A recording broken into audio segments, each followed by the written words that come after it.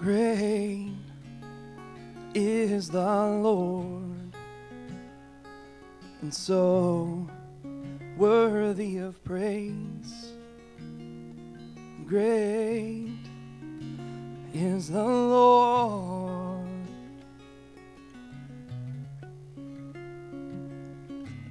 One generation will commend your kingdom to one another. They will speak of you, and I will meditate on your wonder, and they'll speak of your glorious splendor, of your majesty.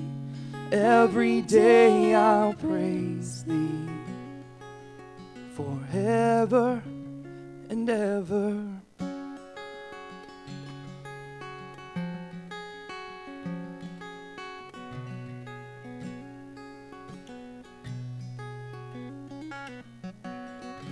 Every day I will praise. Every day I will praise. For you open your hands and satisfy desires of all things. My God and King.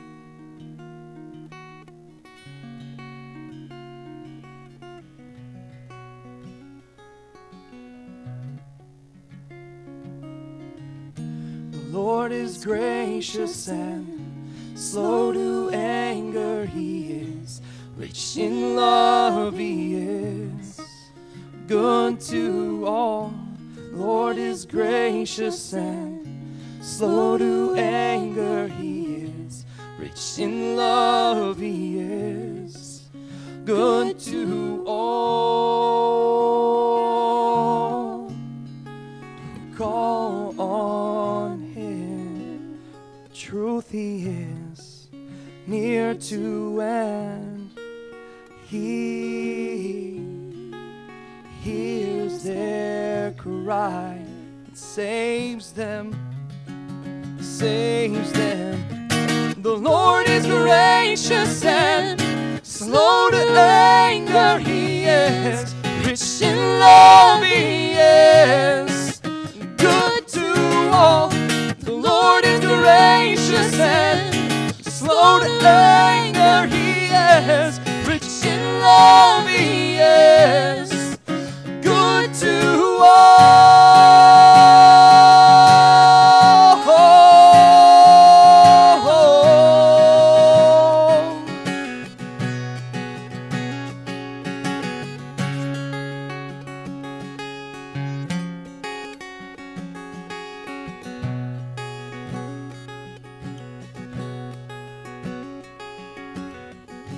Every day I will praise.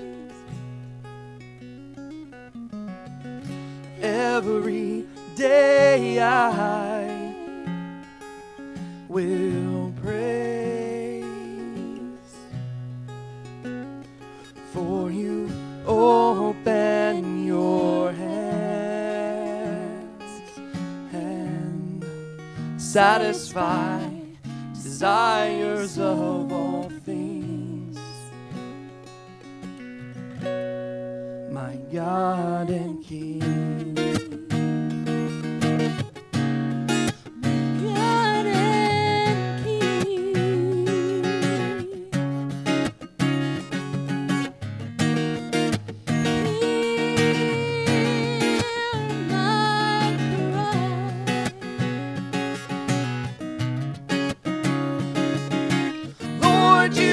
Gracious, and you are slow to anger, abounding in love. You are good to all. Lord, you are gracious, you are slow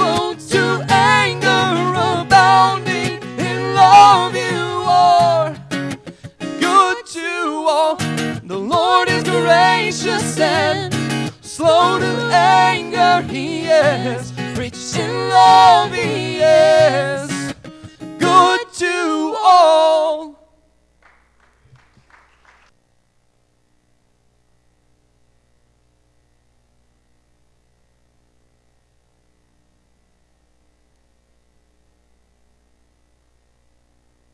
It's good to be with you tonight. We're in Galatians chapter 5. If you'd like to turn there.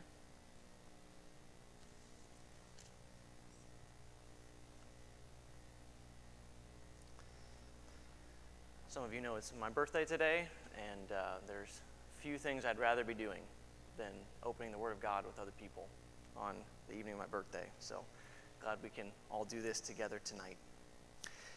We're finishing up a series on the fruit of the Spirit, and we're here with the last one. So let's read these verses, which are hopefully familiar to us by now. I haven't been able to be here on Sunday nights because of work usually, but have been listening and keeping up with them on the internet and listening along with all of you and seeking to learn what the Lord has for us. So in Galatians chapter 5, and I would actually like to read verses 16 through 24 because it's going to be relevant for the whole sermon tonight. Galatians 5, 16 to 24.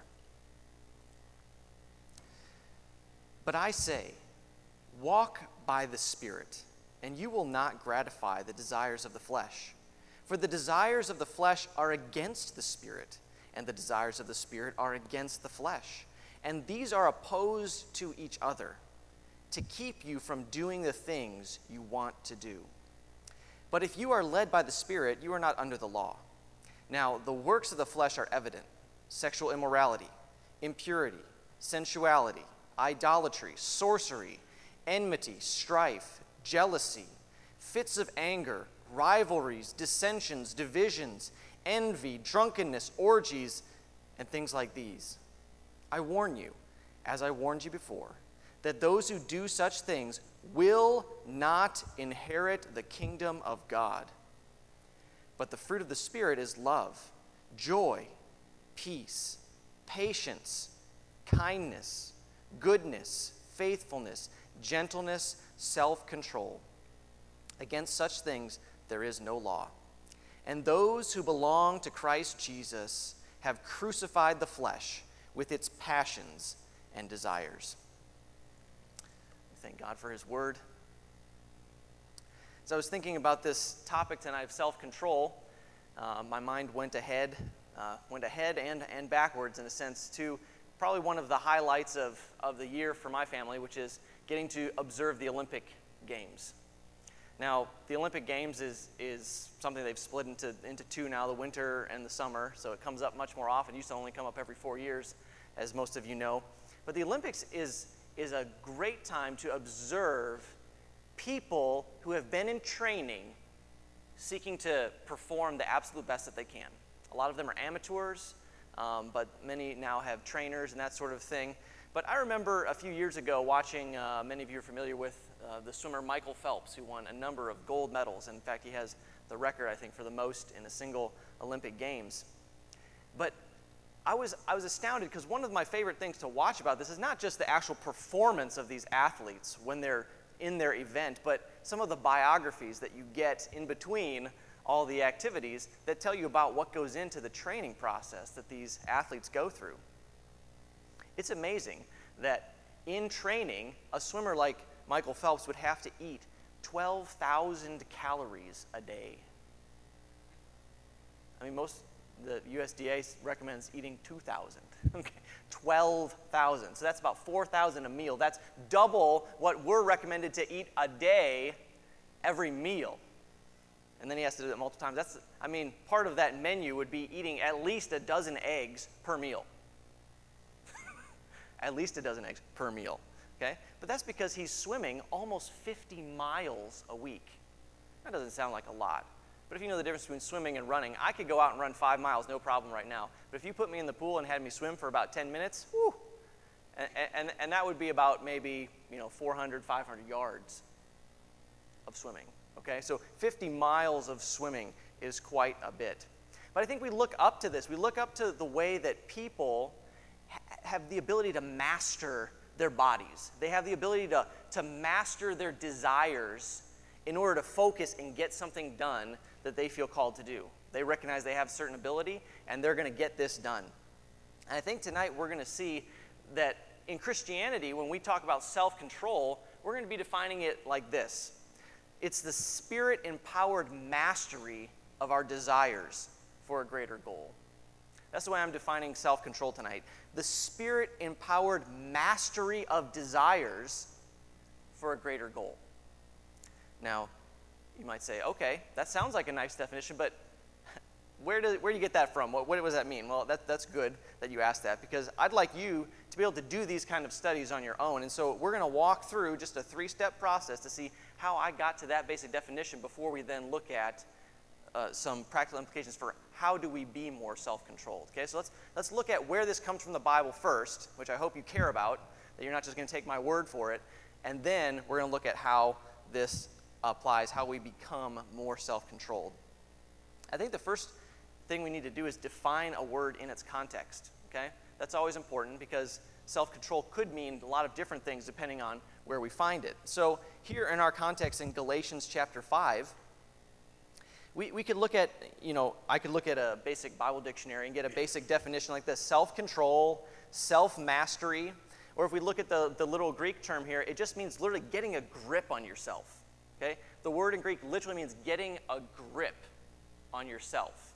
Okay? Well, that's helpful. That's nice. Let's see how it fits in here, okay? Verses 16 and 17. Paul started out, he said, "But I say, walk by the Spirit, and you will not gratify the desires of the flesh.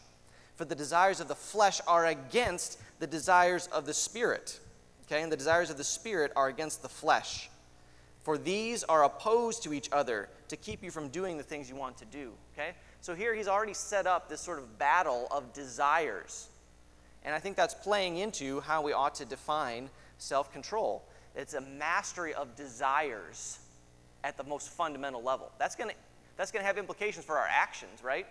Because we fundamentally do what we want to do. When it comes down to it, we do what we want to do. When we sin, we really wanted to, in one sense. And when we serve people, in one sense, God's changed our desires. Actually, I'd rather serve this person than over here gratify my desires. And so God is in the business of changing our desires. And I think self-control is about this, getting these desires of the Spirit as opposed to these desires of the flesh. And there's this battle in us. And it's important for us to recognize that there's a battle. There's a duel of desires. But then let's look further on. In verse 18, he says, "But if you're led by the Spirit, you're not under law." Now, here's the works of the flesh, okay? I'm going to go ahead and categorize these for us because these are all, in a sense, different excesses. Things that people do to excess or do them inappropriately, all right? Sexual immorality, impurity, and sensuality. We could call those excesses of passion, sexual passion. We could look at the next two, idolatry and sorcery, as excess of power, desire for power, okay? I mean, if you've ever studied idolatrous societies, people go to these idols because they feel like they can't control things in their lives, but this idol can help me, and so I go and I make the sacrifice to the idol. They try to manipulate the idol, the god behind the idol, in order to get the things done. Or sorcery, magic, in order to manipulate my circumstances. I get power over other people because I have this magical power, which is connected to the demonic world. Okay, so excess of power. People have this desire for these things. But look at the next list. It just goes on and on. Excess in our relationships, in our personal relationships. Look, he just has a huge list of these problems here. Jealousy, fits of anger, rivalry, dissensions, divisions, envy. Okay? These are all different ways that our relationships get broken because we have either excessive anger or desire to control people or desire for things from people, and that messes with our relationships. Or lastly, he has drunkenness and orgies and just things like these that go on. Excesses of partying, in a sense, in the ancient world is what those would have been. Okay? So all these different excesses of desire, people taking, in some cases, good desires and taking them to a completely extreme place or a wrong place. And in doing that, they haven't exercised what I would say is self-control. Okay? They haven't mastered these desires, and they let these desires run hog wild in their life and ends up creating lots of problems. Or let's look at how the passage ended. Verse 24. And those who belong to Christ Jesus have crucified the flesh with its what? Passions and desires. Okay? Crucified the flesh with its passions and desires. So it's not just the actions that come from the flesh that we're talking about here. So I think sometimes when we think about self-control, the first place we go is thinking about our actions. Well, I got to help myself not do this or not do that. But I think more fundamentally we need to look at it, it's going to be an issue of desires and not just our actions. So that's where we're coming with that. So if I had to just start here, if I just had to start here in the passage with a definition for self-control, I'd say self-control appears to be a spirit-empowered restraining of excess that allows us then to walk in the way of the Spirit. Okay? So in the passage, it just seems to be more of a restraint of excess that allows us to walk in the Spirit. But when we study words in the Bible, usually the next place we want to go is, well, how does this get used elsewhere in the Bible? That's usually the next best step. We've looked at it in the context here. We think we have a basic idea. Where do we go from there? Well, let's look at it at a few other places in the Bible. Acts 24:25. And surprisingly, this word is not actually used that much in the New Testament. Acts 24:25. Okay, so remember, at this point, Paul is he's in chains, basically. He's not allowed to go where he wants to. He's in custody. And here he's before a Roman official. And it says in verse 24 of Acts 24, after some days Felix came with his wife Drusilla, who was Jewish, and he sent for Paul and heard him speak about faith in Christ Jesus. And as he reasoned about righteousness and self-control and the coming judgment, Felix was alarmed and said, go away for the present. When I get an opportunity, I will summon you. Okay, so Paul is here talking to him about faith in Christ Jesus. And how was that defined? Well, he was talking about three essential things. Righteousness. We have to get right with God. I mean, that's fundamental to our faith. But then, the word that Luke uses when he's describing it, he says self-control. I think if we think about righteousness as being an initial point to our faith, that in Jesus Christ, by faith, we are justified, we're made right with God, then we move on to think about self-control. Well, isn't he pretty much talking about the Christian life? He's talking about how does a person who has faith in Jesus live? It's a life of self-control and then the coming judgment. 1, 2, 3. He's talking about how to get right with God, how do we live with faith in Jesus, and then the coming judgment.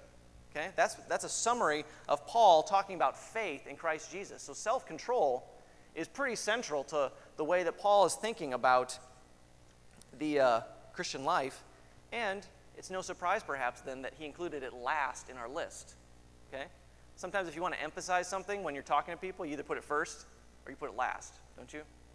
And it's not a surprise then perhaps that Paul put self-control last in the list of the fruit of the Spirit. Let's look at one more passage. 2 Peter 1:6. 2 Peter 1:6.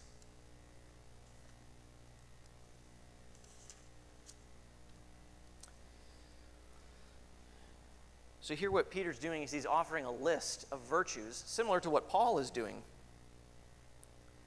I'm actually going to start in verse 5.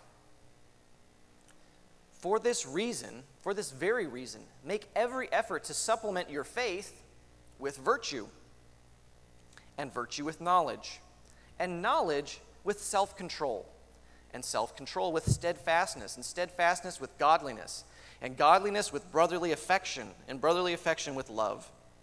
For if these qualities are yours and are increasing, they keep you from being ineffective or unfruitful in the knowledge of the Lord Jesus Christ. For whoever lacks these qualities is so nearsighted that he is blind, having forgotten that he was cleansed from his former sins. Therefore, brothers, be all the more diligent to confirm your calling and election.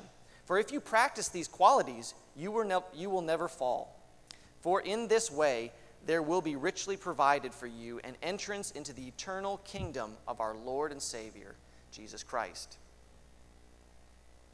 Isn't that interesting that he brings up an issue of salvation again here? Didn't Paul mention that? Paul mentioned it in a negative way back in our passage, didn't he? Those who practice the, I warned you before that those who do such things will not inherit the kingdom of God.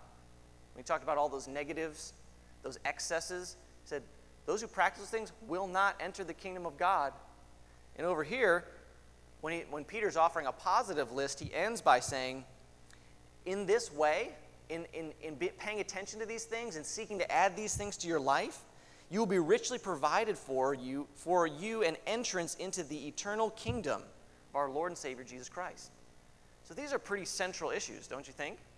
This is pretty central to the definition of how we live the Christian life. And I think that comes out there, even though that may not change our definition of self-control, I think that gives us a sense of the weight of what self-control ought to be like in our lives. But does anything help us understand better what self-control is? Well, I looked at a few passages outside the Bible as well. We have a number of texts in Greek that are outside the Bible that come from this time period that can be helpful sometimes in defining terms that are in the Bible, especially ones that don't come up a whole lot.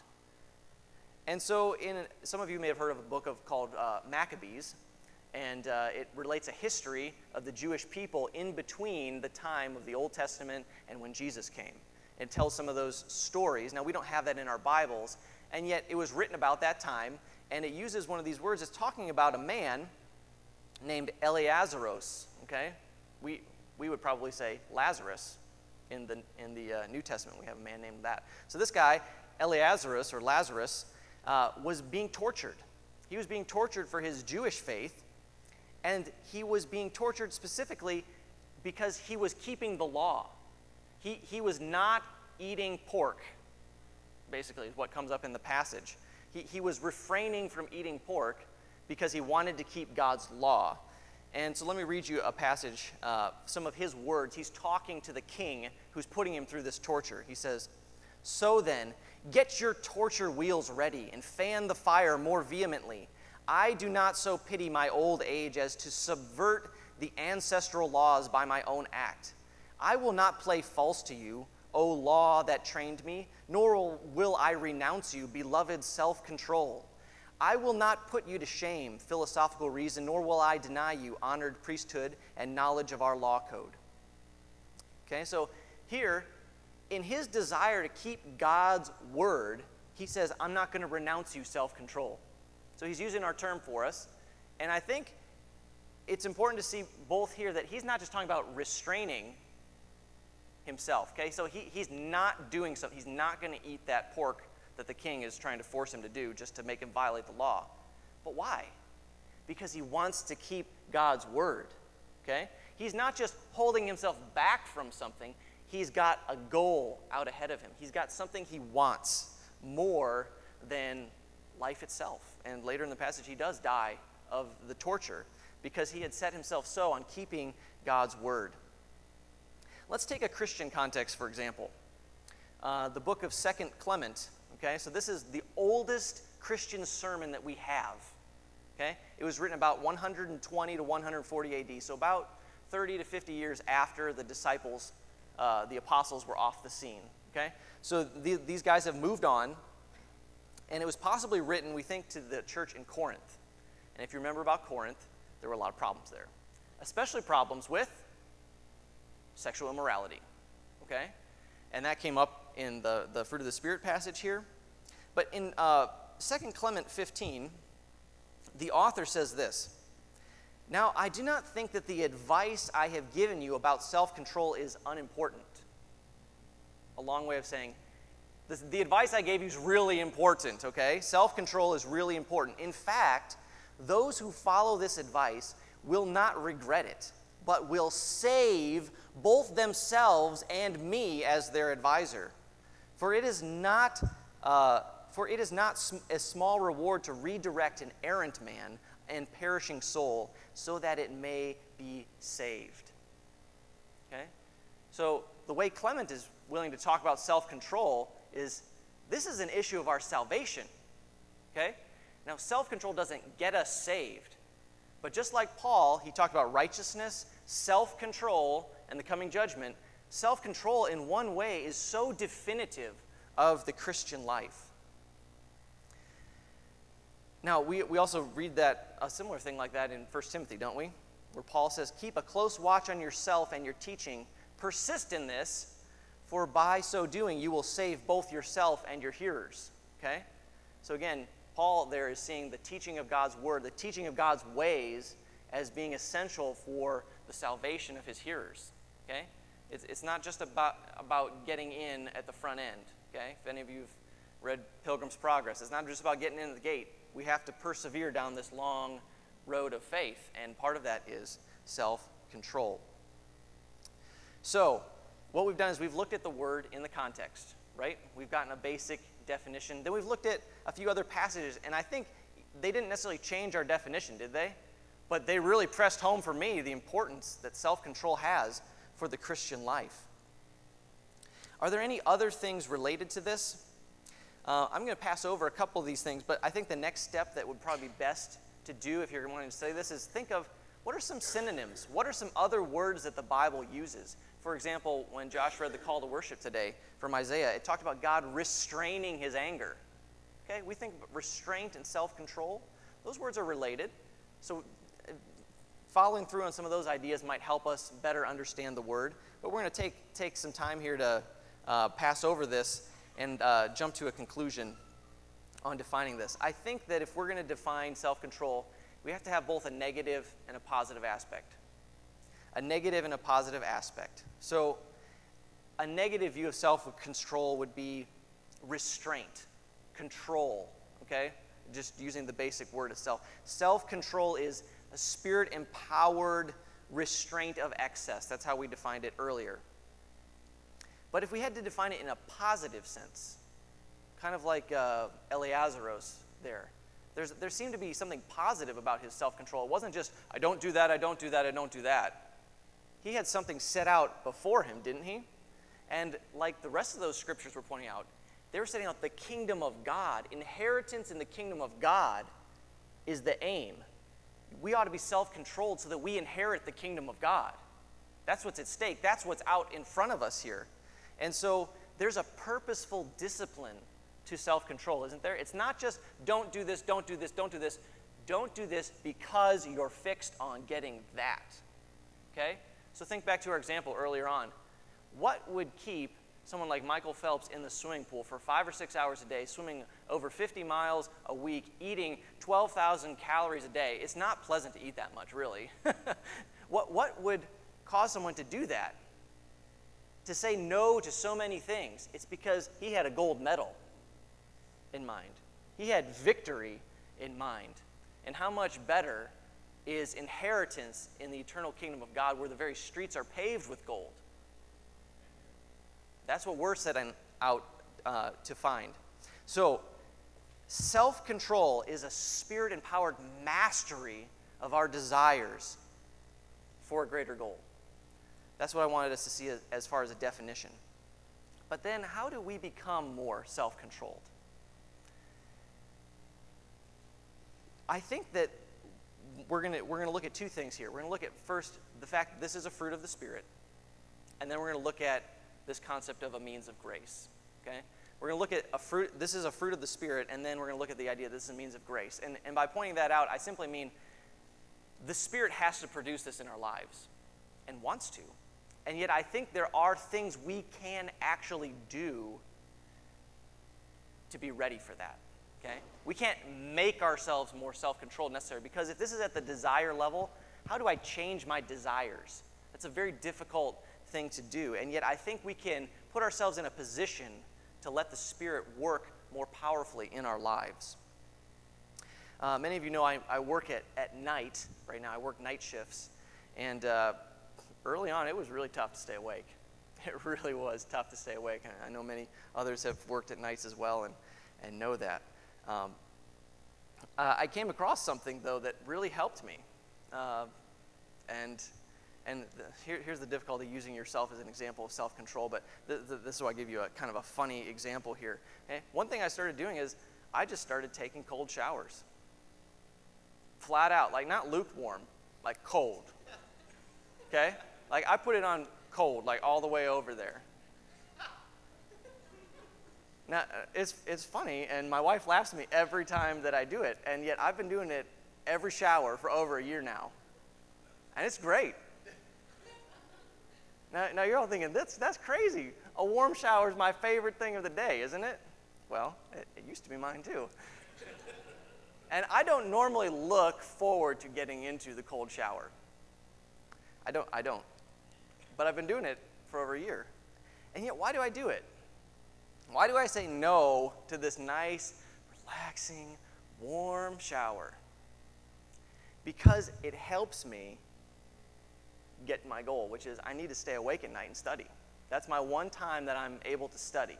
And if I'm falling asleep all night, frankly, that's not going to cut it.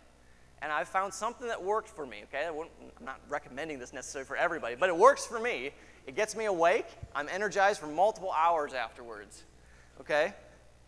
I'm saying no to something that might be comfortable, something might be more pleasant, because this difficult thing I'd make myself do every morning, right every morning at 11 o'clock at night, helps me get what I want, helps me get what I need, okay? And that's something that I have to remind myself of when the freezing cold water is coming down in front of me. I have to step into it. And yet, I think that's just a practical example of what we need to think about in the Christian life, because the Christian life's not always easy, is it? Sometimes we're saying no to the easy things because what we want is better. What we want is better, but it might be more difficult. And that's why self-control is so important to the Christian experience. So let's look at this as a fruit of the Spirit. Okay? This whole list, and you can apply what I'm going to say here to this whole list. So if another one of these fruit struck you as something that God wants you to work on in your life, well, what we're about to talk about here is applicable to those things.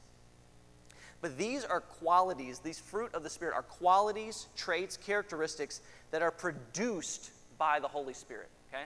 So we call them fruit. Things that come out of the Holy Spirit at work in our lives are love, joy, peace, patience, etc., okay? These are things that are produced by the Spirit. You don't get apples from orange trees, okay? An orange tree is going to give you oranges, okay? The Spirit is going to give you these things. When the Spirit is planted in your life, as He is when God saves us, He's going to work these things. The Spirit brings forth desires. Didn't we see that in Galatians 5:17? If you've still got your fingers there. For the desires of the flesh are against the Spirit, and the desires of the Spirit are against the flesh, okay? So the Spirit is about producing certain desires in us, desires for an eternal kingdom that outweighs the things of this world, okay? We desire to see and be with Jesus Christ, whom no one in this room has ever met in the flesh. We desire to be with Him. Why? Because the Spirit has put this desire and is working this desire out in us, okay? The Spirit brings forth desires that are in keeping with the nature of the Spirit, okay? He's not going to give us desires for evil things. Those desires come from the flesh, okay? The desires of the Spirit keep with the nature of God, and this produces all these wonderful fruit in our lives. We can't earn, merit, or achieve the Holy Spirit, okay? We don't earn the Holy Spirit. He's a person. He's not under our control. Salvation is a gift of God to undeserving sinners. A part of salvation is receiving the Holy Spirit, okay? Over in Romans 8, I'm sure you're familiar with that. You don't need to turn there. I'm just going to read a passage from that. Those who are in the flesh cannot please God. You, however, are not in the flesh, but in the Spirit, if in fact the Spirit of God dwells in you. Anyone who does not have the Spirit of Christ does not belong to Him. For you did not receive the spirit of slavery to fall back into fear, but you received the spirit of adoption as sons, by whom we cry, Abba, Father. Where does this desire for the Father come? Well, it comes from the Spirit working in us. He works these new desires in us, and it's a spirit of freedom. Okay? So that's just, we can't control this necessarily, but I do think that even though this is a fruit of the Spirit, this is something the Spirit's going to produce in our lives, there are things that we can be working with in our lives. So we talked about you don't get apples from orange trees, right? But we can work the soil, can't we?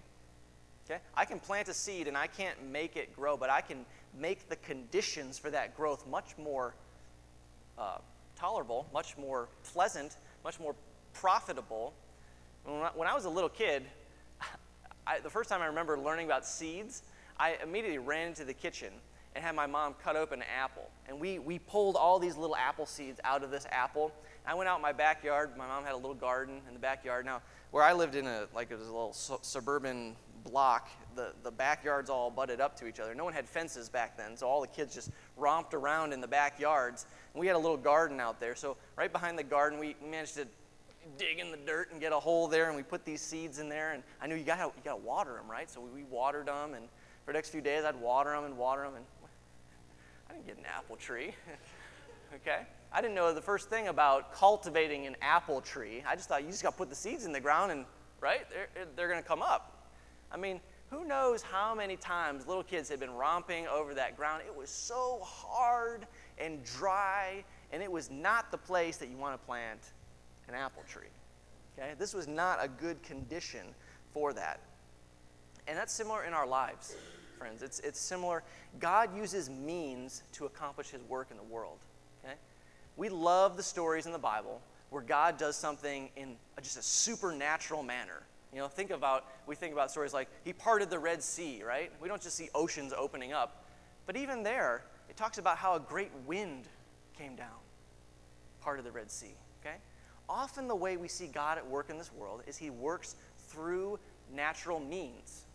Now, that doesn't mean he just lets the processes go like, well, hands off, you know. But he works through certain activities in this world. Seeds that are planted in good, well-watered soil, open to the sun, are going to grow better than seeds that are planted in hard, nutrient-deprived soil where they're hidden from the sun. Okay, they're not where they should be. If I just plant it on the side of the house next to the concrete, I'm not going to grow anything there. Okay, that's not where you grow plants. And similarly in our spiritual lives, if we have good, well-cultivated soil of the heart, we're going to be in a much better position to see the fruit of the Spirit coming forth. In other words, we can't earn or merit God's work in our lives.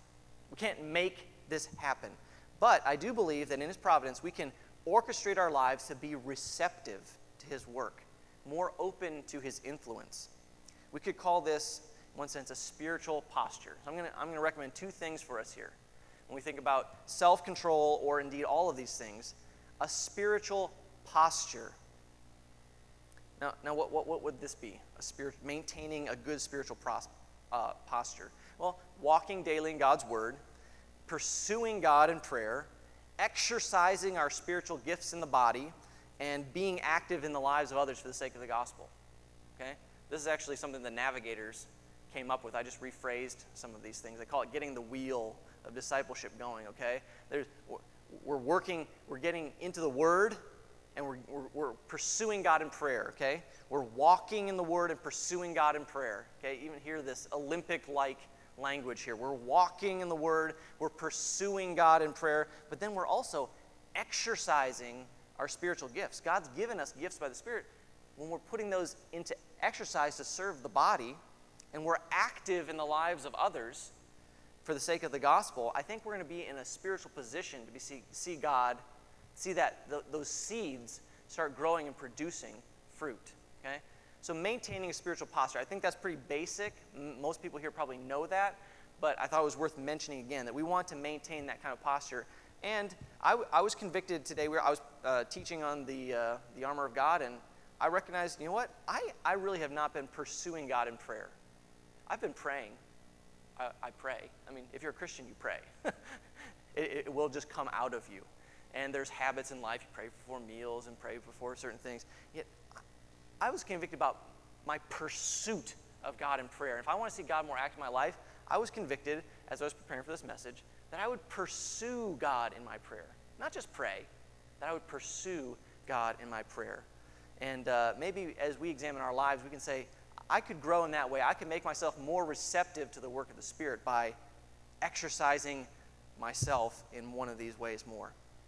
But I think the other important aspect of how we get ourselves ready, make ourselves good soil for the fruit of the Spirit to come, is developing a superior satisfaction. Okay? And this is specific to self-control.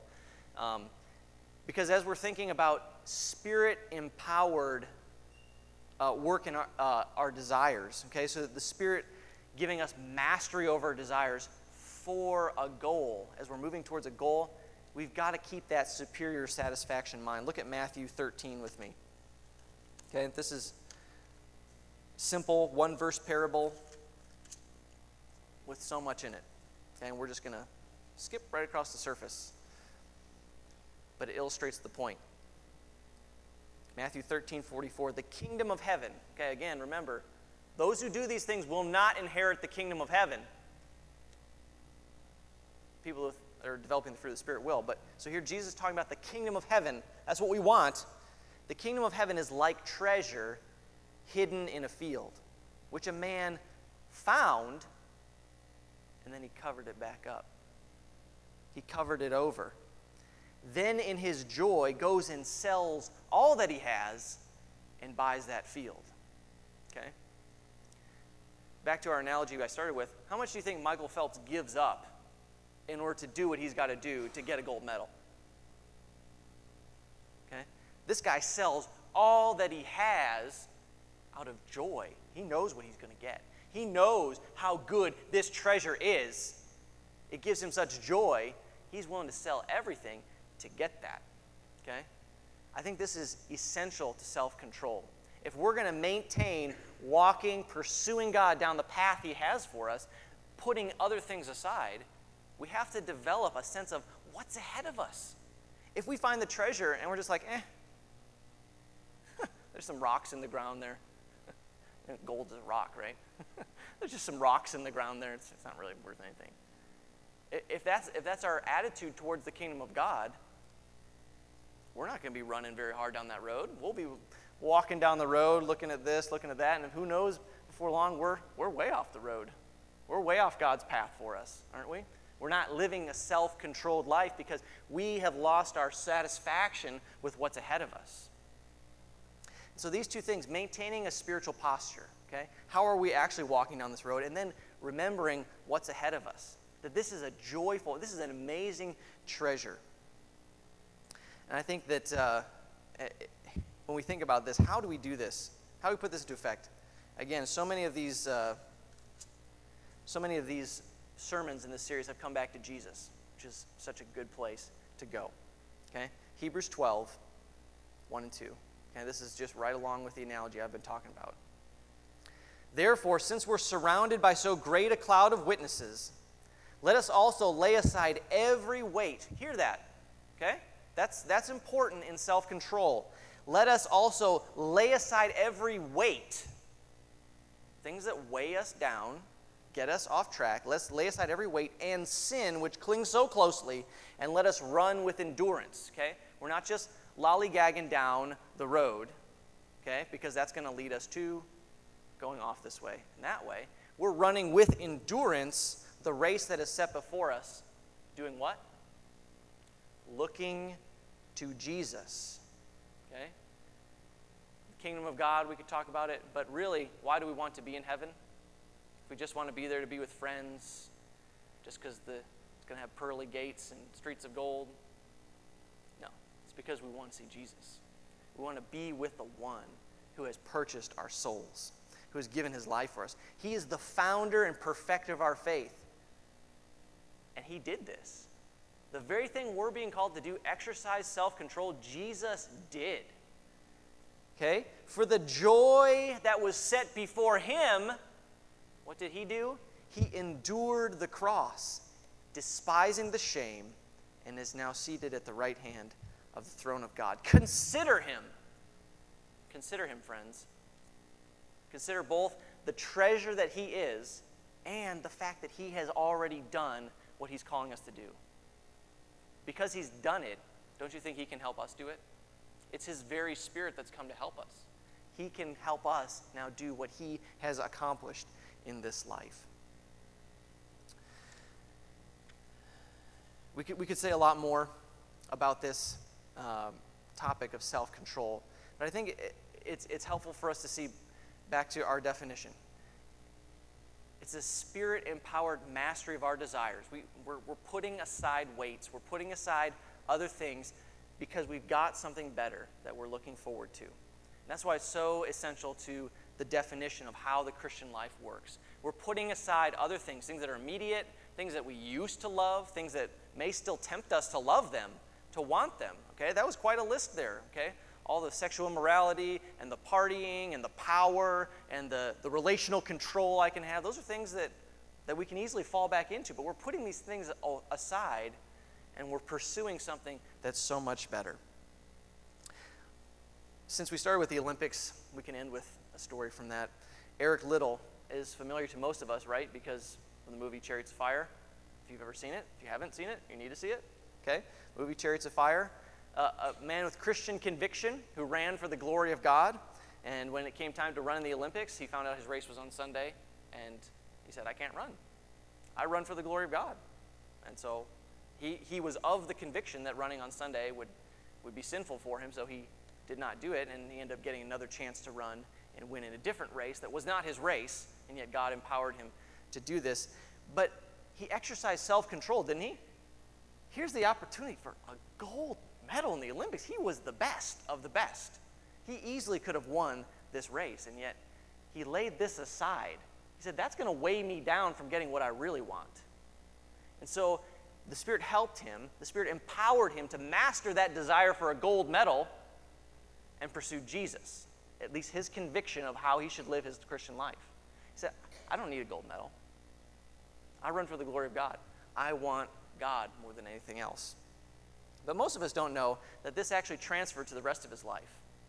The movie stops there, but Liddell then went on to serve God in China, serving him among the poor, serving him among the broken, and serving during a time of warfare. Okay? Most people don't know that Eric Liddell died in a prison camp of what many believe to be a brain tumor, where he could have possibly been saved if he had been back in some place that had modern medicine that could have helped him. And yet here he was living out his life because he was a man, we can see this from the picture, he's a man who had mastered, by the power of the Spirit, mastered his desires for the things of the world. So that it doesn't matter. I'm an Olympic gold medalist, but I'm going to go lay my life down among the poor in China. Okay? I think that's a good model for all of us. Jesus is the best model, but it's helpful to have tangible models in this world. What things do we need to be laying down in order to pursue that superior satisfaction? I think this is what self-control is in the text, and may the Spirit help us grow in that. Would you pray with me? My Father, thankful for this chance to study and chance to speak about your word and the things you've put on my heart about it. And I ask that your Spirit would empower us. We can't do these things on our own. We can't make ourselves more self-controlled. But I pray that even as we go from here, that you would show us areas in our life that we can maintain a better spiritual posture, that we can grow in our satisfaction of what lays ahead, eternity with you and how glorious that will be. And that would help us to displace all the other desires in our lives that would hinder us from pursuing you. So thank you for this study. Thank you for your word that is clear, that teaches us your truth. And in Jesus' name we pray it.